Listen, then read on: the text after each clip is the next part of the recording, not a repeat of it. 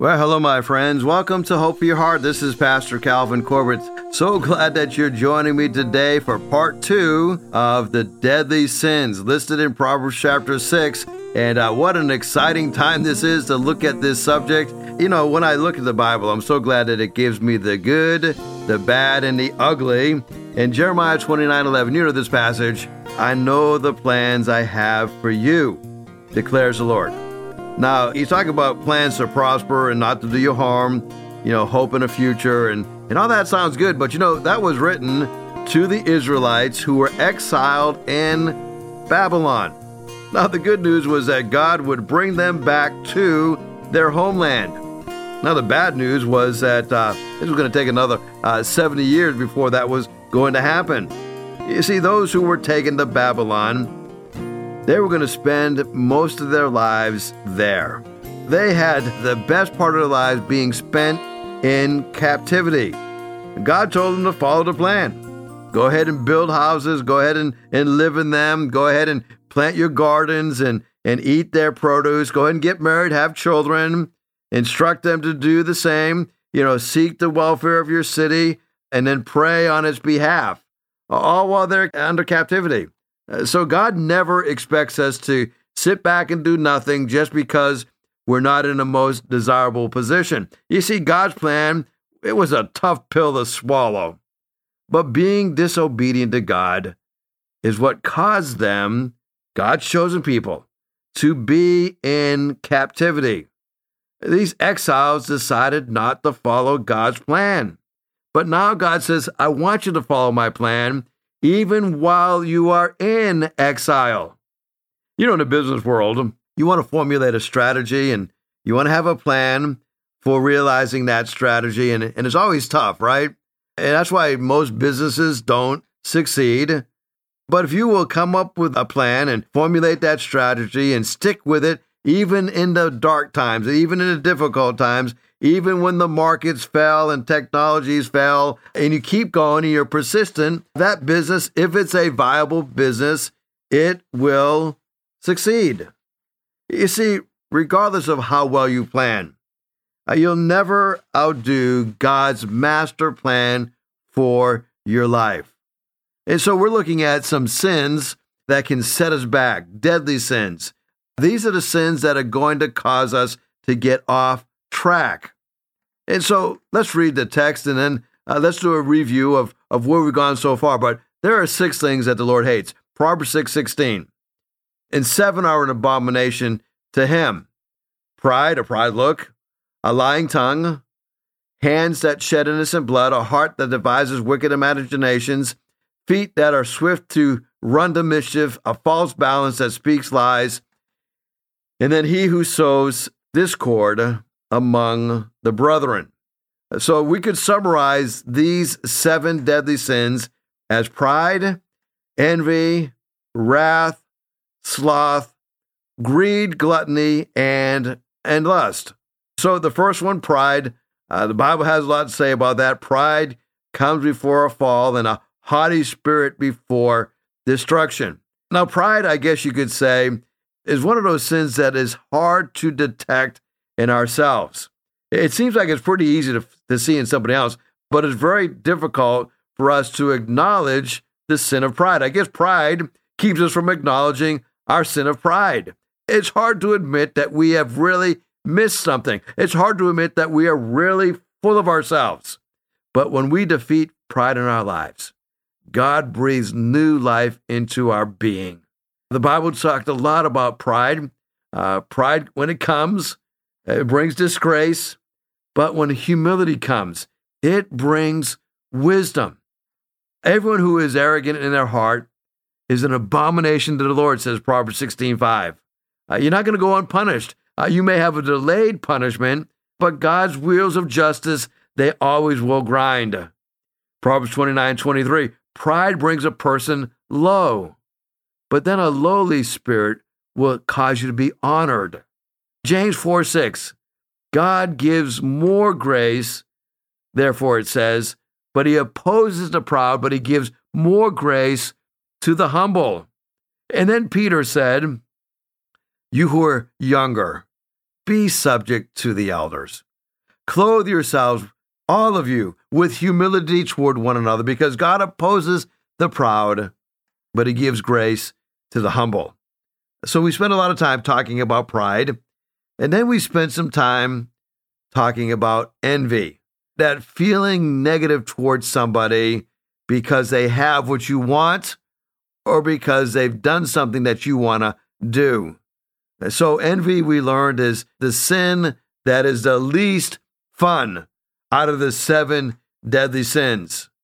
We gave a few verses on the subject of envy, and then we talked and ended our broadcast yesterday talking about road rage and how to have success with road rage. But let me just give you a few more verses on the subject of overcoming wrath, overcoming anger. Now, I've discovered one of the best ways to overcome. Now, anger is one of those things that I struggled with through much of my early adult life. But I learned some verses that really helped me, okay? Psalm 37:8. Cease from anger. Forsake wrath. Fret not thyself in any wise to do evil. Romans 12:19. Dearly beloved. Now, this is one that I memorized and helped me more than these other verses I'm going to give you, but avenge not yourself, but rather give no place into wrath. For it is written, vengeance is mine, I will repay, says the Lord. I learned the reason that I was becoming so angered is because I felt like something was going to go and be left undone.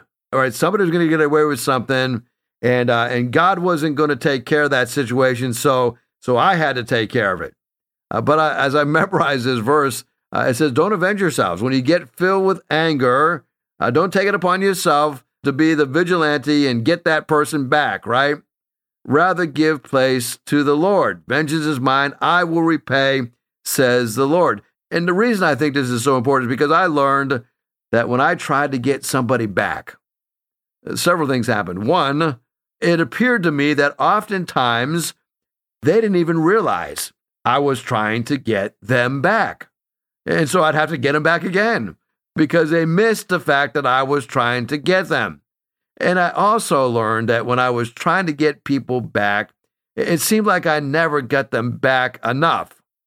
They didn't notice it, or I didn't get them back enough.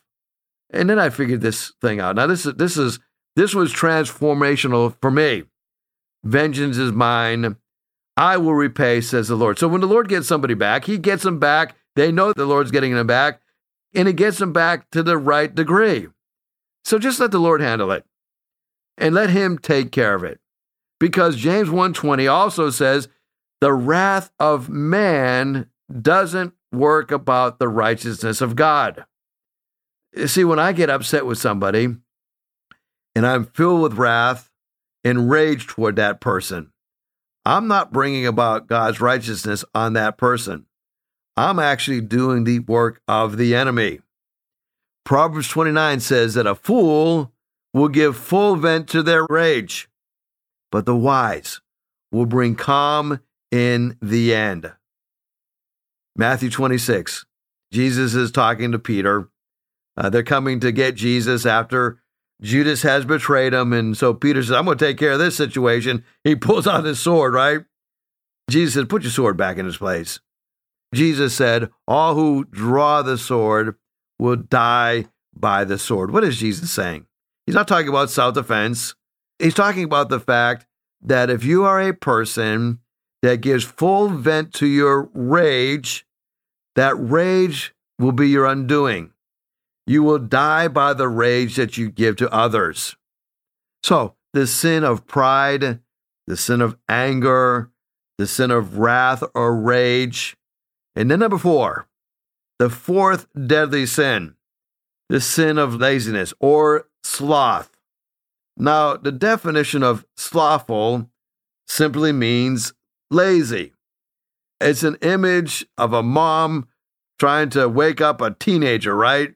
Who doesn't want to get up, and he's slow moving. He's taking no initiative, and his life is a mess. He acts like he can't hear the mom, And then she has to tell him 10 times before he finally gets up and finally gets moving. And he's acting like she is inflicting such pain on him. And he has become part of the couch. And somehow he's blind to everything piling up around him. This is certainly one aspect of laziness, but there's other aspects of laziness. Another side of laziness is that somehow it slips under the radar. This has a darker side to it. And I think about the darker side as the one who just refuses to be motivated towards spiritual things. Of all the deadly sins, now sloth, some would say, is a lightweight. Some would say, really, sloth? Seriously? I mean, this is a deadly sin? You know, when it comes to the other six, maybe we get it. We know that pride goes before a fall. We know that anger, too, often leads to violence. We know that lust can destroy us from the inside out, and that envy put Jesus on the cross. We even get the gluttony can lead to premature death. But seriously, has anyone ever died from taking it easy? You know, I'm pretty sure that you're not going to have a coroner report that reads, cause of death, took too many naps. The sloth may not get you to the top of the ladder, but is it really that bad? You know, it's not to mention that Americans are probably the most hyperactive people in the world. I mean, look at most Americans. We have a low unemployment rate, and we literally run on Red Bull and Adderall and Dunkin' Donuts. I mean, we work long hours and we take fewer vacations than most of the industrialized world. And when we're not on the job, we're at home, right? Doing home improvements and driving the kids somewhere, or we're going to the gym to work out. We go to any health club at 7 o'clock on a Monday morning and it'd be full. And it's hard pressed to say that Americans are lazy. But sloth seems to be the least deadly, or at least the least relevant of all the deadly sins. Yet, as we are looking at our lives honestly, we all procrastinate. We all spend way too much time daydreaming. We run late for appointments, or we miss them entirely. We can fritter away a whole entire evening in front of the TV or in front of our computers. We spend way too much time on Facebook and Instagram and YouTube or Pinterest or whatever our web addiction happens to be. We tend for things to happen that we never actually even start. We start things that we never actually finish. And we end up neglecting God or people because of our laziness or distraction. And maybe that's why the Bible takes slothfulness and laziness so seriously. Proverbs 6, 9 through 11. How long will you lie there, you sluggard? Will you get up from your sleep? A little sleep, a little slumber, a little folding of your hands, and poverty will come on you like a thief, and scarcity like an armed man. We get a bit of ancient wisdom here attributed to Solomon, arguably the most industrious man in history, and yet he discovered firsthand the trouble a person can get into when they have too much time on their hands. You know, there's another verse that really is very poignant on this subject and deals directly with it. Proverbs 18:9. One who is slack in his work is brother to one who destroys. Like, one who destroys, really? Now you think about it. How many dreams have died? How many relationships have suffered? How many plans have been aborted? How many initiatives have failed? Simply for lack of effort. Maybe, just maybe, it's time that we take laziness seriously, especially when it comes to the spiritual disciplines in our lives. I mean, how many people wake up on Sunday morning and says, man, I'm going to just stay home today. I'm too lazy to go to church. How many people will say, well, I'm just too lazy to read the Bible today. I'll do it tomorrow or the next day. And we never seem to get around to it. You see, God has called us to be industrious for his endeavor. Work, for the night is coming when man cannot work. You see, the Bible says it's appointed unto man once to die. After this, the judgment. For the believer, we're going to face the beam of judgment. God's going to give every one of us the opportunity to explain ourselves in the beam of judgment. God's going to say, I gave you these wonderful gifts, these talents, at the moment of your conversion. I gave you these gifts that you could use to advance the gospel, these gifts that you could use to build up the body of Christ, these gifts that you could use to be a blessing and an encouragement to your family. How did you use these gifts? Were you too busy to use your spiritual gifts to glorify God and to build up his kingdom? When I think about that beam of judgment, everybody has got to give an account of how they use the gifts that God has given us. Time is a precious commodity. We all have the same amount of time.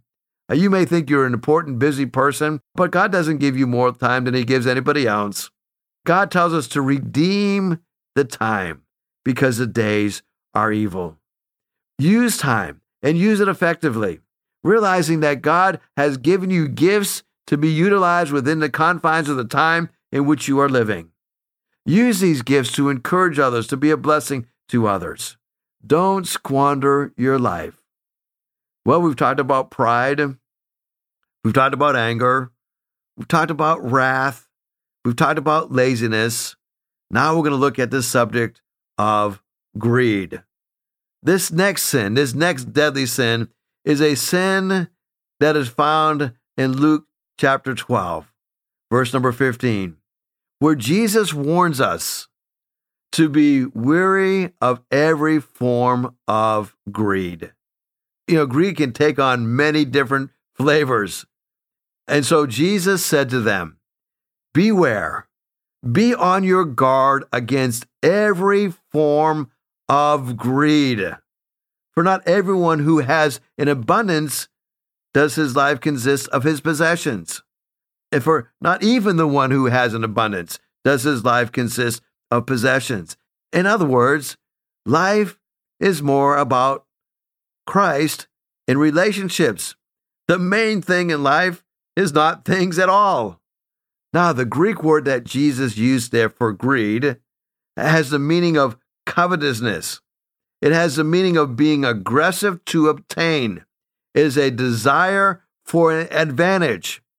We can desire to have an advantage, or we can covet about anything, really.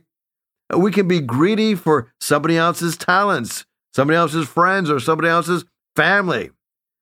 Yeah, I thought it was really weird the other day. Somebody came up and said, I wish I was you. I said, you wish you were me? I said, you have a very low standard of what life is all about. I said, God has created you the way you are. You see, when we covet the way someone else does something, we feel like we're missing the golden touch of success, when really it could be that we are driven by greed. We can also be greedy about something that doesn't belong to a particular person, but is something more nebulous. For example, when we get excessively focused on reaching a goal, maybe it's weight loss, or maybe it's a organization or acknowledgement, or in a career path, we can become driven by greed. We hate greed, but it's so hard for us to admit that we are greedy. Zogby recently conducted a large benchmark poll in which respondents identified greed or materialism as the number one most urgent problem in American culture. Poverty, economic justice finished in second place. In this particular Vanity Fair poll, 78% of Americans disagreed with the famous, quote, greed is good. Only 19% agreed. In a recent poll of Economist readers, they were asked, what is the deadliest sin? And greed ranked number one. So we know that greed is a problem. We don't see a whole lot of dispute about the fact that greed is a deadly sin. But surprisingly, although everyone thinks greed is a terrible problem, most people don't think that they are greedy.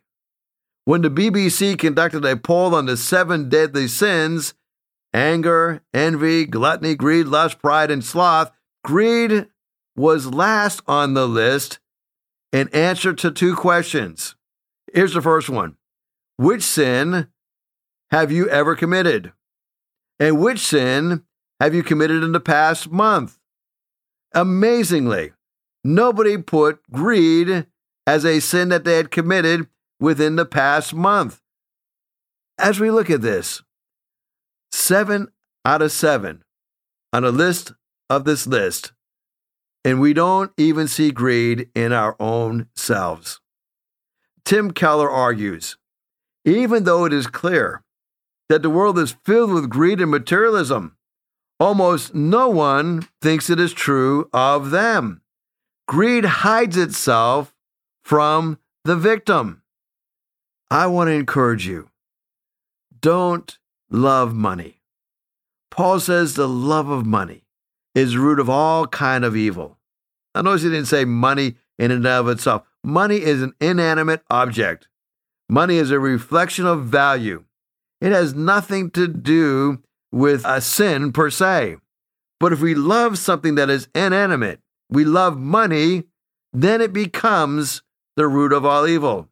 Money should be nothing more than a tool that we use to pay our bills, to provide for our family. Money should be used, never loved. You see, greed is that one-eyed monster that every single one of us battle with. I want to encourage you. Maybe you need to have the antidote for overcoming greed. And you might not like my answer. There's only one antidote to destroy greed in your life. You know what it is? Giving. As we give, it releases us from the grip of materialism. It releases us from the desire of things. As we give generously, the Lord loves a generous giver. It's more blessed to give than it is to receive. As we give, we are releasing ourselves from the grips of greed. We're releasing ourselves from materialism, and we are trusting God. I discovered that God can handle my life much better than I can handle it on my own. As I surrender to Him, as I give my resources over to Him and back to Him and give to others, I've discovered that I am released from materialism. Study after study has proven that it's not the richest people that give the most. We're talking about percentages, not dollar amount. Those who give the most are those who are released from greed. Now, just because you don't have a whole lot doesn't mean you battle greed. I'm not implying that. But as a general rule, the more you have, the more you want to hang on to. As we give, God blesses us in giving in return. But that giving in return is not always a dollar per dollar. I think about things like health. You can spend hundreds of thousands of dollars for good health insurance and find the best doctors. But it's God who gives good health. Not doctors, not hospitals. They help you to get back into good health, but health is a gift that is given to us from God. Well, my time is up. I want you to join me tomorrow. We're going to wrap up this series tomorrow on the 7 deadly sins. We've talked about pride, anger, wrath, sloth, and then we're going to and greed. Tomorrow, we're going to talk about gluttony, the last of the 7 deadly sins, and then lust is the last. So we'll cover those last 2 tomorrow. So thank you for joining me today. What a joy it is to be able to be set free from these deadly sins. Now, don't forget, our Winter Fest is coming up. And December the 9th, Saturday, December the 9th, 4 o'clock to 8 o'clock p.m. I would love to have you join me at Hickory Ridge Community Church. And it's from 4 o'clock to 8 o'clock, December the 9th. And don't forget, Christmas Eve, December 24th, our Christmas Eve services, 9 a.m., 3 p.m., both candlelight services. I would love to see you on Christmas Eve. Well, thank you, Lord, for your word. Thank you for the encouragement that the word of God is to us. Lord, give us victory over pride. Help us not to be filled with anger. Help us not to be lazy. Help us not to be greedy. And Lord, help us to surrender completely to you.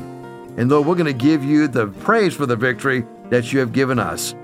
And we pray this all in Jesus' name. Amen. Well, thank you again for joining me today. Join me tomorrow as we wrap up the series on 7 deadly sins. God bless you. Thank you so much for listening today. If you'd like to hear this broadcast again, you can have a free download at buzzsprout.com/1890557, or you can listen on Amazon, Spotify, Google Podcast, and Apple Podcast. Hickory Ridge Community Church is located at 3320 Battlefield Boulevard South in Chesapeake, Virginia. Sunday service times are 9 a.m. and 10:30 a.m. We'd love for you to join us. For more information, go to hrcc7.org.